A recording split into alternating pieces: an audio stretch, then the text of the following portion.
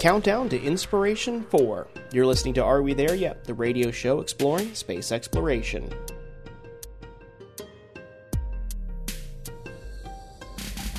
Hi, I'm Brendan Byrne. We're just a day away from the launch window opening of SpaceX's Inspiration 4 mission. It's the first all-civilian space mission to orbit, taking 4 people on a 3-day trip to space and back. It's also unlike any launch from the U.S. People are leaving the planet, and they're not NASA astronauts. We'll talk with NASA's head of human spaceflight, Kathy Lueders, about how NASA's helping SpaceX with this mission, and why she's not upset that she won't be in the control room for this mission. Then we'll continue our conversation with John Kraus. He's the photographer for Inspiration 4, about how he's preparing the crew to take their own images from space. That's ahead on Are We There Yet? Here on WMFE, America's Space Station.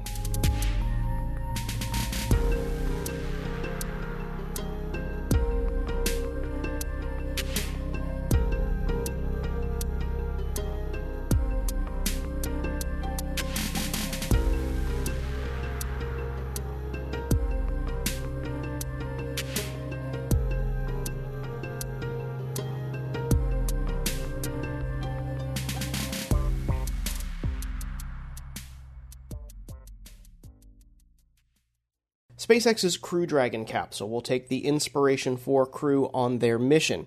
It was originally designed to carry NASA astronauts to the International Space Station and back. NASA watched over that development, including Kathy Lueders, the agency's head of human spaceflight. NASA doesn't own Crew Dragon. Instead, it helped SpaceX develop and build the capsule, and then NASA purchased seats on the spacecraft for its own astronauts. That means SpaceX can sell seats on the vehicle, and that's what's allowed for this first all-civilian mission. I spoke with Lueders about NASA's role in the upcoming flight and her excitement for Inspiration 4. I cannot tell you how excited I am for the SpaceX folks. This is like watching your kids graduate from college, right? Very, very exciting. And this is a capability that we are going to be using again, at the end of October. So we are hoping for the best and really so excited for the team that is getting ready to go fly. Mm-hmm. And Kathy, what role is NASA playing in this mission? Is the agency just a spectator at this point? We are helping them in certain ways with, I would say, kind of our infrastructure capabilities. Under the Commercial Space Launch Act, there's opportunities for the government to help these kinds of commercial activities with infrastructure that we have. And so there's some places where we're providing them with some support, like with communications, fire rescue support at the pad. But for the most part, for the mission, this is SpaceX's. This is what we were dreaming about, Brendan. We were dreaming about us one day being able to enable a capability that the public can use, and we're getting ready to see it. Is SpaceX paying for these services, or does this fall on the American taxpayer? So these services that I mentioned we're allowed to provide them under different reimbursable agreements that we have. It's a way for public companies to be able to leverage the capabilities and be able to pay for their part of it as they're using it for commercial missions. Gotcha. And Kathy, that was the whole point of setting it up this way, right? Is to encourage these commercial partnerships and these encourage these commercial missions, right? Yeah, I think we've learned that if we can be an anchor tenant, but allow commercial capabilities to be able to have their innovation, it's really better for the taxpayer, right? It's a way for us to do an economic investment, have NASA be able to get the mission that they want, but also have it be a way to allow industry to be making income and leveraging and growing different capabilities that helps our economy. Mm-hmm. Kathy, this is the first human mission from Kennedy Space Center where NASA isn't playing a large role. I'm wondering how you and the agency feel about this new role that NASA is playing as largely a spectator in this mission. We realize that going into exploration, we're going to need to do this as a team sport. And so to me, it's really great to see one part of the team starting to create capabilities that we potentially in the future can be leveraging off of. This is what we were established for. We were established to be able to, facilitate a commercial industry for space. And so to us, this is like a huge accomplishment that we were able to actually see aspects of it grow. This is also not new. We basically had done something like this when we were beginning the commercial launch market on its own. Mm-hmm. And so this is not a new concept, and we've been flying commercial launches for a long time. It's still, I will tell you, Brendan, each of these capabilities are critical for us for our missions. And so I tell everybody, I live here in northern, Merritt Island, and I see all these launches going off. And every single one of those launches being successful is important for our NASA missions. And so this mission being successful will be important for our NASA missions coming up. And we need to continue to have our commercial providers maintain this great record and continue to fly safely. Mm-hmm. You mentioned leveraging some of those capabilities for future NASA ambitions. I mean, what are some of the things that are on the horizon that you can foresee utilizing these commercial operators for, other than what we have now with commercial crew and commercial cargo? Well, we're hoping someday to be able to have a commercial LEO destination where we are flying our crew members and being able to do science on a commercial LEO destination, but not having to pay the full cost of all the infrastructure. It's another place where we're paying our share, but, and having the U.S. taxpayer pay for the part that we're using, but also by sharing it with other customers, we're able to get that research and our critical data, hopefully at a lower cost point. But honestly, we're also hoping that industry is out there creating capabilities that we can use for our exploration missions. Us being able to begin to have commercial launch missions enabled us to have the potential for commercial crew missions, which enables us to have the potential for commercial logistics missions going to the moon and at a cheaper cost. And allows us to be able to leverage these capabilities together. And then enables NASA to be focusing on the exploration crew transportation point, the highest risk areas where, we can ensure that our crew members are able to conduct the human missions that we need. Already we've seen, and we have this with our the CLPS missions that are providing science payloads going to the moon right now. So I'll tell you, Brendan, when I see this, it's excitement because we're able to leverage even more capabilities. It's just not things that we're dreaming up anymore. Because we've opened the door to industry, we're allowing them to dream up things that we can then use. Mm-hmm. And I always say more brains working on these problems is better than just one brain working on it. Fair point. I want to go back to the Inspiration 4 mission. Now, there will be 4 private astronauts or participants will be flying on this mission. And as someone whose focus is on human safety, Kathy, I mean, what are your thoughts about having a completely private crew on this complicated spacecraft going to low Earth orbit, which we know there is quite a bit of risk when going to space? There is quite a bit of risk going to space. And I think, the team that's there working through this has worked through flight readiness reviews on the NASA crewed missions. I know they're going through their flight readiness reviews right now with the team that has participated in our flight readiness reviews.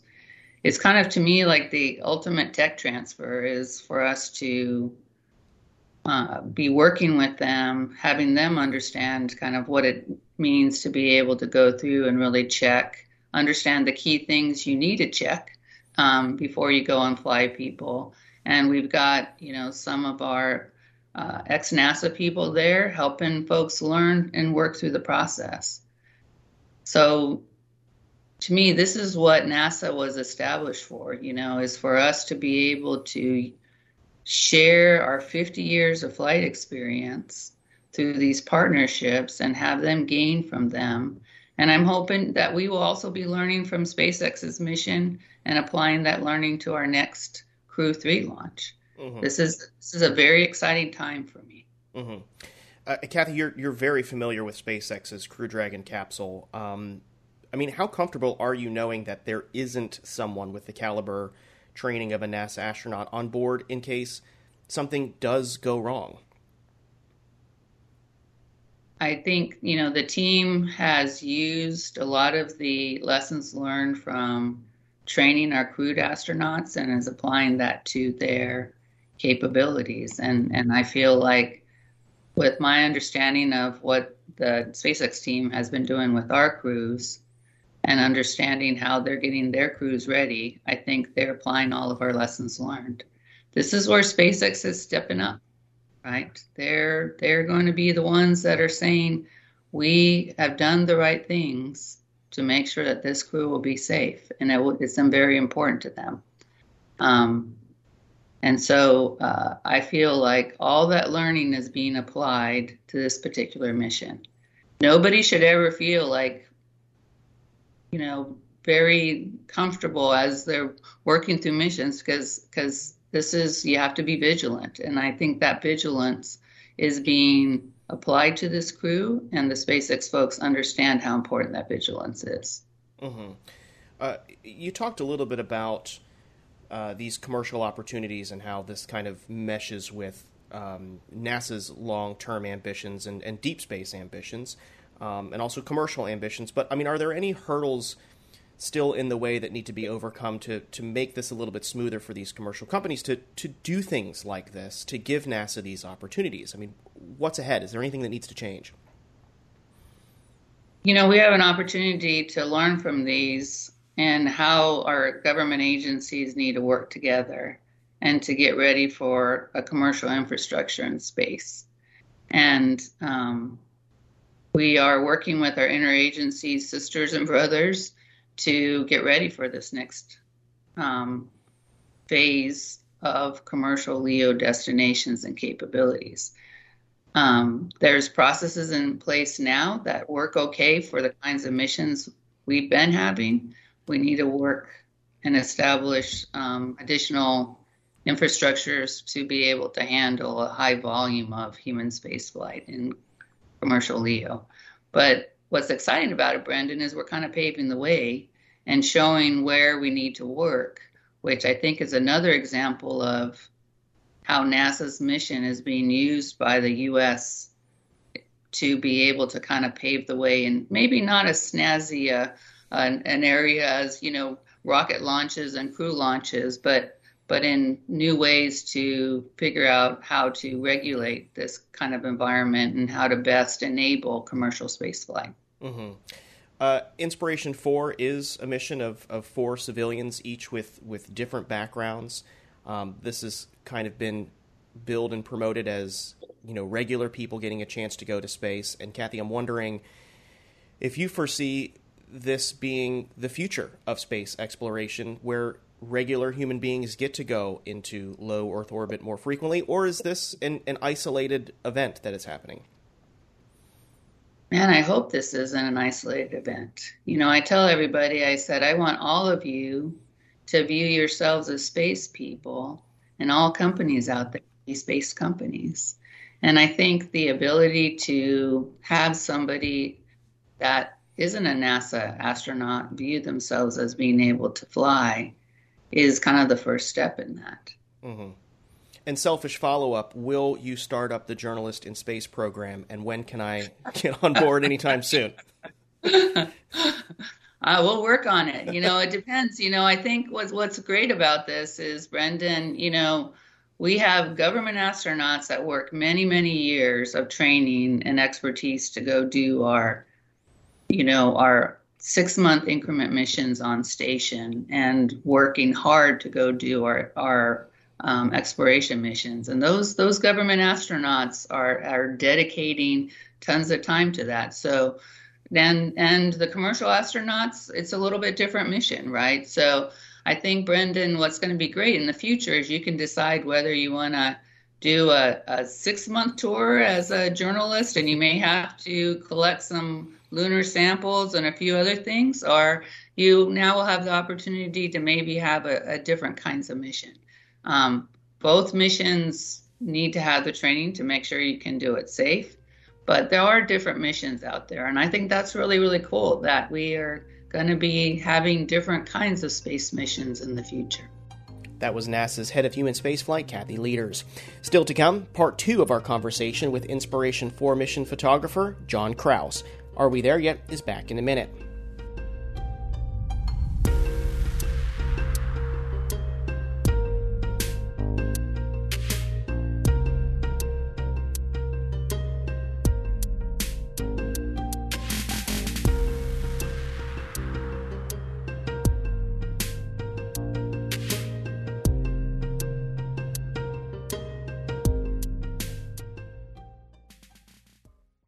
All right, one more thing before we go to break. I'm sure you're going to be watching the launch of Inspiration 4 and the 3-day mission of this crew in orbit. If that's the case, I want to see how you're watching it or who you're watching it with. Be sure to send me a picture. You can do that by tweeting it to me at SpaceBrendan or at AWTYSpace, or go ahead and shoot me an email, bbyrne@wmfe.org. We'll go ahead and share how you're watching Inspiration 4 mission on our website and our social media channels. Thanks. You're listening to Are We There Yet? Here on WMFE. I'm Brendan Byrne. Last week, we met John Kraus. He's the Space Coast-based rocket photographer tasked with documenting the training and launch of the Inspiration 4 crew. Our conversation continues with Kraus, including how he's helping the crew take their own photos from space. One of the things that I think is really cool about this mission is the fact that, the mission managers pick someone like you to actually document this and share the images as they're coming out. There's a Netflix documentary coming out that's going to bring us all there. And, we're going to be in the capsule with them. And one thing that I learned today is that you're training them up on how to shoot photos. What has that process been like, trying to, teach these 4 folks that probably don't have much photography experience how to take pictures of a lifetime from space? So it's definitely a challenge because I obviously have not yet done it. So I compiled resource yet, exactly. One day for sure. So I compiled resources from NASA's photographers, and I just took some of my knowledge with photography in general, and I made this nice little PDF manual, which was tricky because I had to compile not only like how to operate the camera, but how to operate it within the context of space. And also, they have much more important, like mission critical things that they're training on, like how to operate Dragon in the event that they would need to. So I had to make this PDF very concise so that they can just get the absolute basics and feel prepared. But at the same time, I had to make sure it wasn't too barren because they obviously still need to learn. So we got that written manual in their inboxes, and then we procured the cameras. And so I'll actually dive into this. I haven't yet talked about this. So I was responsible for procuring the camera gear that they'll use and then getting it to SpaceX. So once we identified that the cameras that I had in mind were safe and going to be okay for the flight, I procured them and split it up into the flight hardware kit and then 2 different kits that we could rotate between crew members. So the flight hardware was like shipped off a while ago, and for the past little over a month, the crew have been like rotating these camera kits between each other. I know Cyan has done a lot of photography so far. She took photos during our fighter jet training, just as like practice. So yeah, they've been texting me questions as they have them, and I've been happy to answer. I want to talk a little bit about the day of the launch. when I've seen you working, you're setting up remote cameras, you're finding a unique perspective to shoot photos of the launch. Is that going to be the case on launch day, hopefully on September 15th? Are you going to be taking pictures of the actual launch from the ground? Absolutely. Yeah, a few people have been joking that I'm going to be a stowaway or somehow get on board, but absolutely not. This mission's for the four of them, and it's just going to be them four. But I'll be on the ground, definitely shooting the launch, definitely with the remote sound activated cameras around the pad. I haven't been sharing what those specific plans are for, mainly because I don't want to overhype people as to what access I may or may not get. Um, and I kind of want to surprise people with whatever images I'm able to capture. But trust me when I say there's going to be a very earnest attempt at getting some great imagery of this mission from my end. You mentioned that two of the participants in this mission, won competitions to be on there, and I know that you were in the running for that. You've raised quite a bit of money for St. Jude before you were hired on, in the hopes that you would get that seat there. Are you disappointed that you're not on this mission? Not at all. Not at all, because I more or less won. Like, I lost the seat to Cyan. She was the winner of that competition that I entered. But I've gotten to see so much of what they're doing, and in a sense, it's given me an idea of what it takes to do this. I can't claim in any way that I'm doing it, because it really is just the four of them. But I've seen what they're doing, and it's made me think a lot about what that might mean if I ever get the chance, which I hope one day, whether that's a couple years or decades, when space truly becomes attainable for like the everyday person, I'll be ready, in part because of this mission and what I've witnessed. But I did get this job by entering the competition, which I think is really cool. It shows that if you just take that leap of faith and put yourself out there, maybe it won't turn out exactly like you had hoped, but it'll turn out in like a totally cool and unexpected way. And that's what happened here. Another thing I haven't really dived into publicly is that when the mission was first announced and I opened my store on the Shift4 Shop platform, which was a fundraiser for St. Jude on my end with selling signed prints, I was like dead set on flying on this mission. I had this feeling that I was going to win. I'm not really one of those like superstitious people, but like I just had this feeling that this is what my career in this short time has led to, and like I was going to be on the mission. But then like midway through the competition, I started second guessing myself, and I thought like, is this something I really want at such a young age? What are the sacrifices that I would have to make? Am I okay with the risk at such a young age? And I just kind of questioned if I really wanted to get involved. And this was before I posted my video.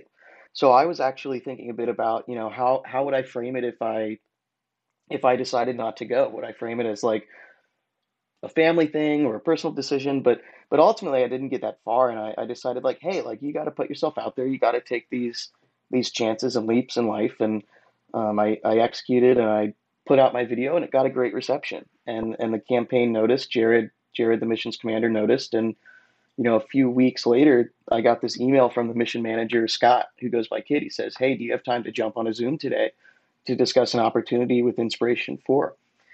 And I knew at that point, based on some chatter, that I definitely wasn't even a finalist. I'm not 100% sure on that now, but I just knew at that point, like I wasn't going to be on the mission just because of the time that had passed. So I figured it was, hey, do you want to take some pictures of us? And that's what it turned into. And this is funny, actually. So I sent some prints from my fundraiser to people at Shift4. They actually bought a couple to support my campaign, which I thought was really cool. And I put a note in there to Jared that said, hey, if I don't win, I'd love to basically do what I've ended up doing, be the photographer for the campaign. And I thought that would be like a cool personal way to get their attention and, express my interest that I'm supportive of the mission, even if I don't fly on it. And I did send off that print order. But what's funny is they reached out to me before Jared ever even saw the note. So they already had that idea in mind. And then they got the package and opened the note like weeks later. So it's just kind of cool. Like you put yourself out there and you see what happens. So it's a bit of a long-winded answer there, but just I'll say to people listening, like just go for it, man. Like you never know what's going to happen. Mm-hmm. John, I want to end on this question. You have an enormous responsibility sharing these images with the world and showing the story, documenting this. I mean, how do you perceive your role in this, and do you understand just how important it is to have these images out in the world to show people the sacrifices that they're making and the awe of this mission? Absolutely. I'm getting goosebumps just thinking about how I'm going to answer that. I definitely have a responsibility to do it right, because I think if this mission goes well, as Jared said, it's going to be a turning point in human spaceflight. And the pictures I've created are going to help solidify that history visually. And there's this responsibility to make them look good, and I think I've really done my best in doing that, just because of the trust they've placed in me. Early on, not that they didn't trust me, but I just hadn't yet built that dynamic yet where they could feel comfortable with me saying like, hey, let's go try this shot real quick. But to sum it up, yeah, this mission is a big deal, and I'm super proud to play a small role in the grand scheme of things. And I hope that, in the decades that come and centuries from now, like maybe a couple of my launch images will be referenced when we talk about the beginning of human spaceflight. Mm-hmm. And is there an image so far that's been your favorite? Not really. There's a selection of ones that I'm really fond of, but there hasn't been one that immediately comes to mind. The zero-G flight presented a lot of great images, and it was cool to see them floating for the first time, like they're going to be floating in space. Then we were up in the crew access arm at 39A and got a nice pose shot of them all in there. But other than that, no, not really. It's been a culmination of all the events that have all presented great pictures. So John Kraus is a photographer based on the Space Coast, and he's the official mission photographer of Inspiration4. John, thank you so much for joining us. Thank you for having me. It was great to talk about this. That's going to do it for this week's show. You can listen back to the first part of our interview with John Kraus or any other episode of this show by subscribing to the show's podcast feed. You can do that on NPR One, iTunes, Spotify, or wherever you get your podcasts, or just go ahead and visit wmfe.org/arewethereyet. And be sure to stay up to date on the latest space news, including the Inspiration4 mission, by following me on Twitter. I'm at SpaceBrendan, or visit our website at wmfe.org/space. Are We There Yet is a production of WMFE, America's Space Station. Editorial guidance this week from LaToya Dennis. The show's intern is Maria Brasino. Support for Are We There Yet comes from our listeners. Until next week, I'm Brendan Byrne. Thanks for listening.